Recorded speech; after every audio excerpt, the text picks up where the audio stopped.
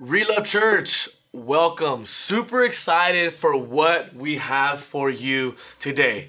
You know, here at Relove Church, our vision is to bring life and power to everybody here in Orange County. And I think one way that we did do that was last week's sermon with the man, the GOAT, the prodigal son, Pastor Rico. He brought us a word last week. It was how to heal when it hurts.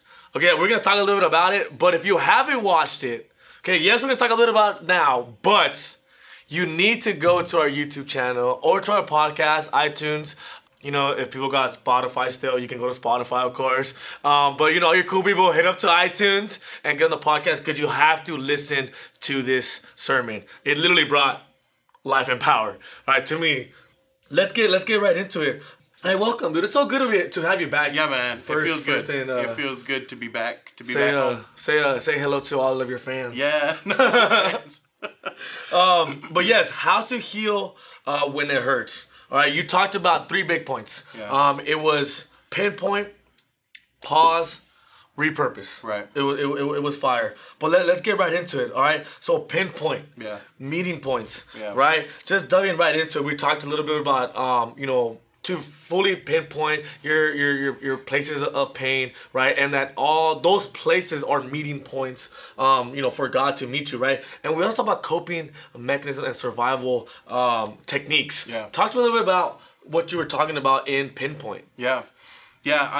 Pinpoint is what, from the word that God placed on my heart, was really the first step in the healing process, particularly dealing with things that hurt. And pinpoint really just means, like you said, it's identifying your places of pain, identifying what experiences you've had that have created your need for healing. And pinpoint specifically is the call to reveal those areas, to point those places out to God. Hey, God, this is where it hurts. Hey, God, I'm still hurting as a result of this experience when I was a child. I'm still going through the grief process as a result of the loss of this person to me. I think really our tendency as humans is to avoid pain. And in avoiding pain, we act like we're healed and we continue on tomorrow and we go on, when really that is one of my primary inhibitors to our evangelistic efforts, is really just avoiding pain and acting like it isn't there or like those things didn't happen, avoiding the work it actually requires to go through the healing process. So that's some of the stuff that I was referring to, when we were talking about, those coping mechanisms, because we've developed those as a need to continue after being hurt, and that can be a big indicator of what God wants to do in our life. 100%. And the crazy thing about it is that you can talk about coping mechanisms, and people are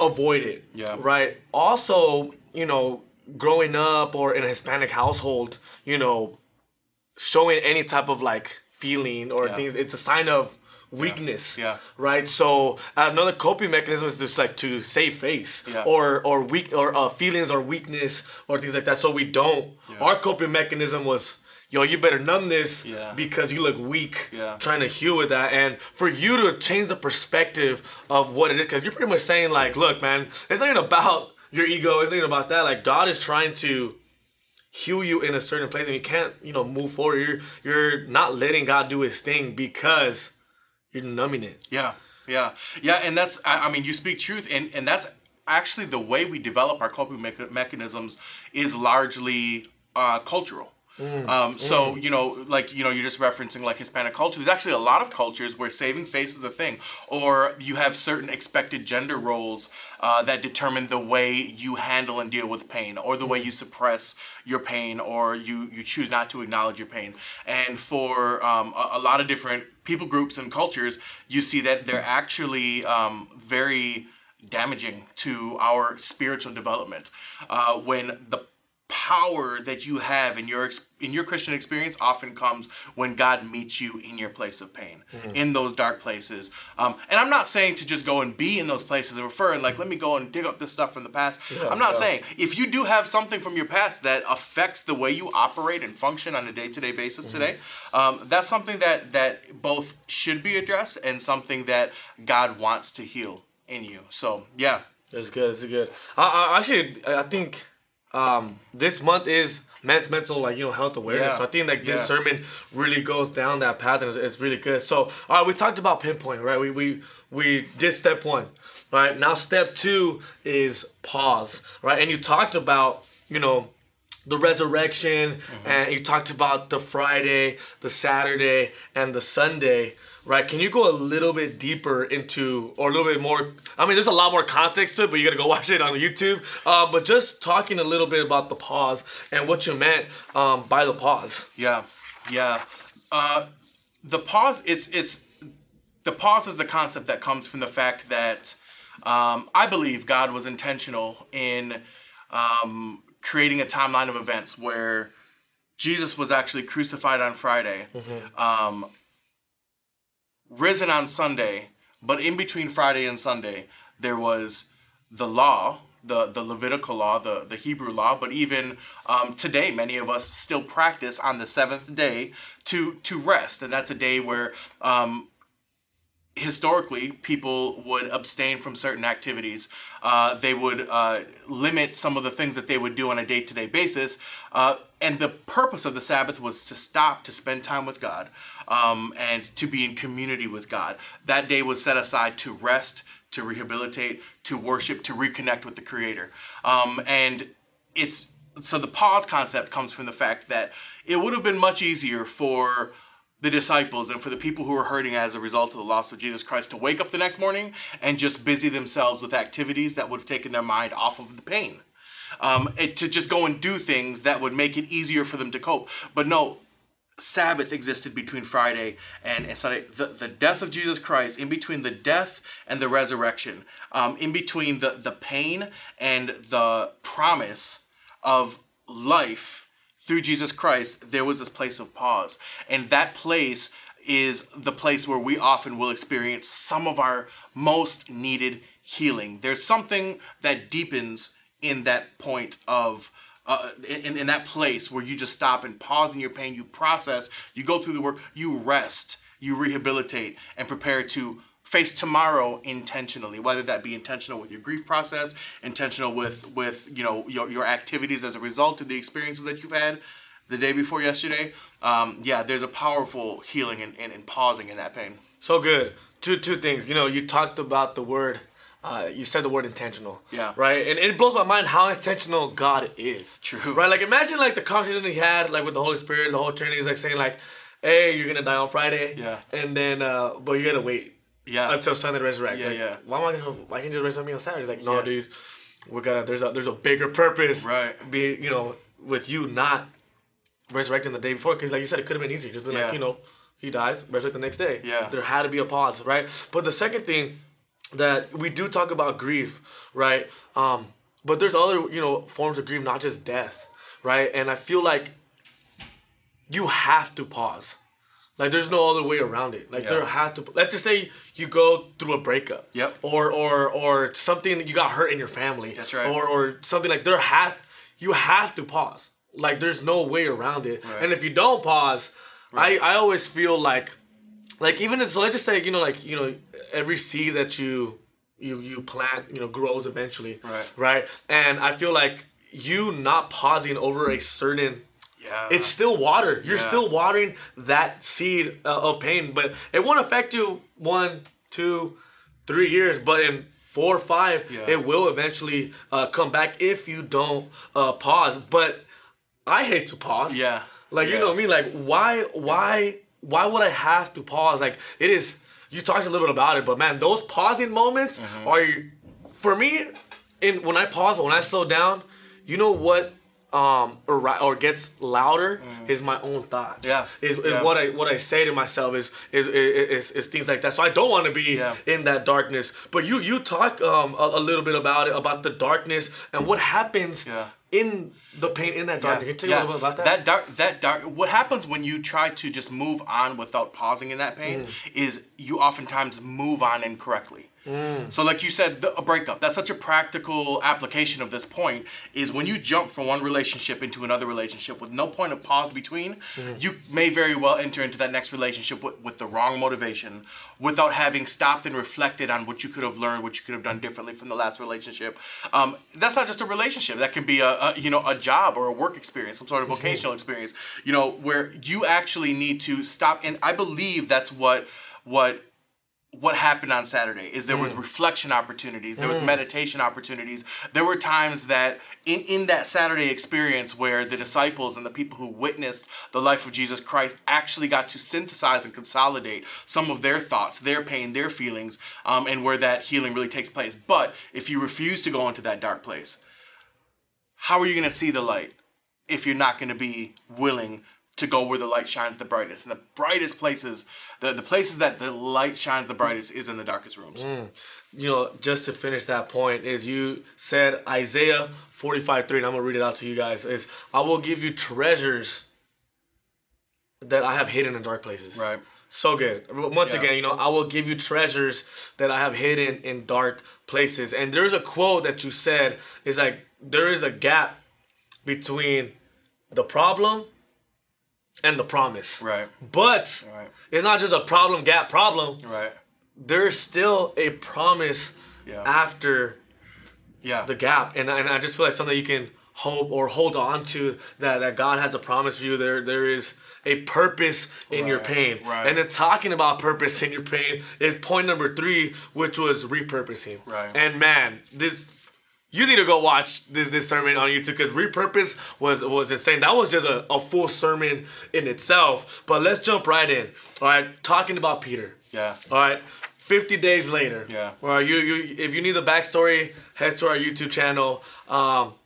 Just really quick, Peter, bunch of shenanigans with God, shameful condemnation in his own mind, just regret, right? But then 50 days later, he has one of the most powerful sermons maybe ever, literally spoken, right? Talk a little bit about Peter and repurpose, and what does it mean for pain for us? Yeah. I think I just, my heart resonates with some of Peter's experiences with Jesus Christ toward the end of Jesus' life. I feel like he made, all throughout Jesus' ministry in the New Testament, it's recorded Peter is always quick to action. He's often the one making mistakes or rebuked by Jesus multiple times. So that's just historically kind of how Peter is. But in leading up to the death of Jesus Christ, he fell asleep in the Garden of Gethsemane, cut the dude's ear off. Jesus tells him, hey, before the cock crows 3 times, you're going to deny me. And Peter's like, no way. Imagine how you feel after all that's done, and now boom, that your best friend is actually dead now. Then you fast forward 50 days. He had 50 days of healing where he had to actually pinpoint, where he had to pause in that pain and recollect all the experiences he had in the life and ministry of Jesus Christ. I find it hard to believe that the power and conviction with which he delivered that message on the day of Pentecost, which effectively marks the beginning of the church, which is a turning point, a crux in history for all of Christianity, I find a hard time believing that the power from that did not come from his experiences of pain and the things that he experienced with Jesus Christ, where he could speak with conviction about forgiveness because he knew what it felt like to be forgiven. And it wasn't just, of course, Jesus forgave him for denying him, but Peter had to do the work of forgiving himself. And that had to happen in those dark spaces. That had to happen in that pause. And to this day, the church largely is here because of that powerful experience and that sermon that he delivered on the day of Pentecost, that ended up changing the trajectory of the entire church that we're experiencing today. Yeah, Peter's a great example of the way your pain can be repurposed, not just to bless you, but to bless the person next to you. Yeah. So good. And I love how you use Peter. The reason why I love how you use Peter is because it's real life. Yeah. People say like, oh, how can you reflect on Jesus? He's like perfect. It's like, you make so many mistakes and you're so sinful and all this stuff. But then you show Peter who, it was like mistake after mistake after mistake. It was probably like in a 1 week thing of just, like, what was he thinking about once, that pause, that 1 day pause after Jesus died?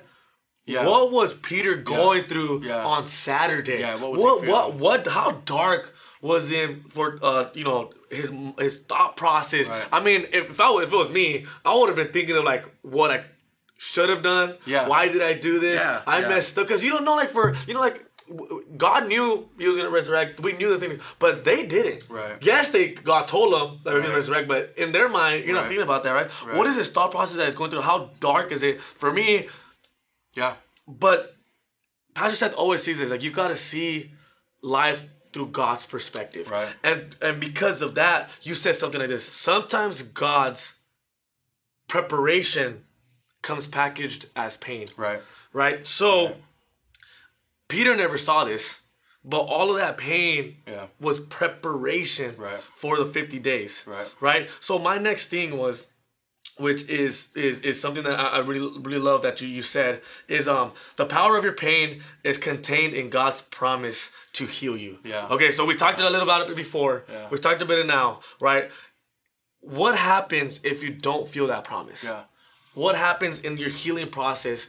That's why I don't want to heal, or that's why I don't, because I don't understand this promise. Yeah. Right? What is a promise for you during your pain when you can't see the promise? Right. Interestingly, and I say this gently, but the pain is the indicator of the promise. Because you're feeling that pain, you should receive, and it's difficult to do this in that time, which is why I don't want to minimize people's experiences of pain, but the pain that you feel is an indicator of the size of the promise God has for you. And so that may not manifest while you're feeling, when you're in that pause point, or you're even in the pinpoint phase of healing, you may not be thinking about the promise. And that's what that journey from pause to repurpose looks like, is that, hey, there's a promise through that. And Peter is the perfect example, is that Peter was prepared for the day of Pentecost through the pain that he experienced. That's good. Now, and you're asking, well, what if you don't see that promise?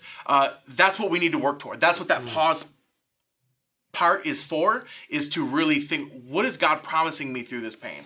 God has promises for you with or without the pain, but sometimes we're too blind to see him. That pain is what points our eyes in the direction of the blessing God is trying to get us to go in that way. Amen. Man, what a powerful sermon. All right, so now let's just bring it all together. All right, what if you're struggling finding your pinpoint, or what if you're struggling in the pause, and you're not even at point 3 yet. You can't even get to point 1. Yeah. Right? Or you're stuck in point 2. What are ways to, or like next steps of what you can do if you're struggling in those areas? Yeah. One of them is very low-hanging fruit. The other one is not, but the other one's very effective. I'm gonna start with the one. And I didn't get the chance in this sermon to really delve into this, but if I were to add a fourth point, it would be never hurt alone. You have to suffer in community. So good. And you have to be connected with a support system. So good. And for some of us, we don't have that through our family. For some of us, we may not have a lot of friends or people with whom we can connect, or that we're really willing to share the deepest parts of our pain and our heart. That's what the church is for. So that's what Relove is for. And that's why this message was so clear to me, because that's exactly what I experienced here at Relove. I experienced life. I experienced power. I experienced repurposing. I experienced healing through this church. And so I know for a fact, step number 1, like, if you're in that place and you feel like, I want to get to repurpose, but I can't, don't hurt alone. Get connected to a group. And I don't want to just keep pointing people to small groups, but I want to keep pointing people to small groups. Like that's real. Like, you have to get connected with people. And that may not happen on Saturday morning during the worship service. And the other thing that's not so low hanging, and I say it's not low hanging because it's difficult to do, is seek out mental health services. Some of us need therapy. Some of us, therapy is part of the work you have to do from pause to repurpose. And so, that there's a big stigma that, you have to be sick or crazy to have a therapist. Everybody needs a therapist the way everybody needs a doctor. So I would say those are two things. It's actually be intentional about seeking mental health support, but also don't hurt alone. Get in community. Amen. Hey, Rico, thank you for taking the time to coming in here. And we talked a little bit about the next steps that you could do. Of course, there's therapy and things like that, and your mental health, and also life groups and things like that. A couple easier next steps if you don't, or if you want somebody to go with you to take those next steps. You can always just go to our website at www.relove.church and sign a Connect card. just sign a Connect card, give us your info. Or if you're in church behind the chairs or at the kiosk in the front, you can also sign a physical Connect card and just put your information down there. And, you know, in the back of the card, you can put like, you know, hey, I'm looking for help, or I want, you know, more prayer, or I want to join a life group specifically on this area. And we'll reach out for you. Right. You know, we're here for you, especially, you know, you celebrate Relive Church is made for this. Where if you don't get that community at your homes or things like that, you know, find community in us. We're praying for you as a staff. I know the pastors pray for everybody in our congregation, and we're here for you. We got your back in whatever you need. But hey, Rico, once again, man, I want to thank you for joining us. I'm super excited for all these future words. I was crying while I was editing these videos. But for sure, you know, once again, head to our YouTube channel. If you haven't already watched last week's sermon, it definitely brought life and power, and I'm super excited for what the future holds. Amen. And what you're bringing here.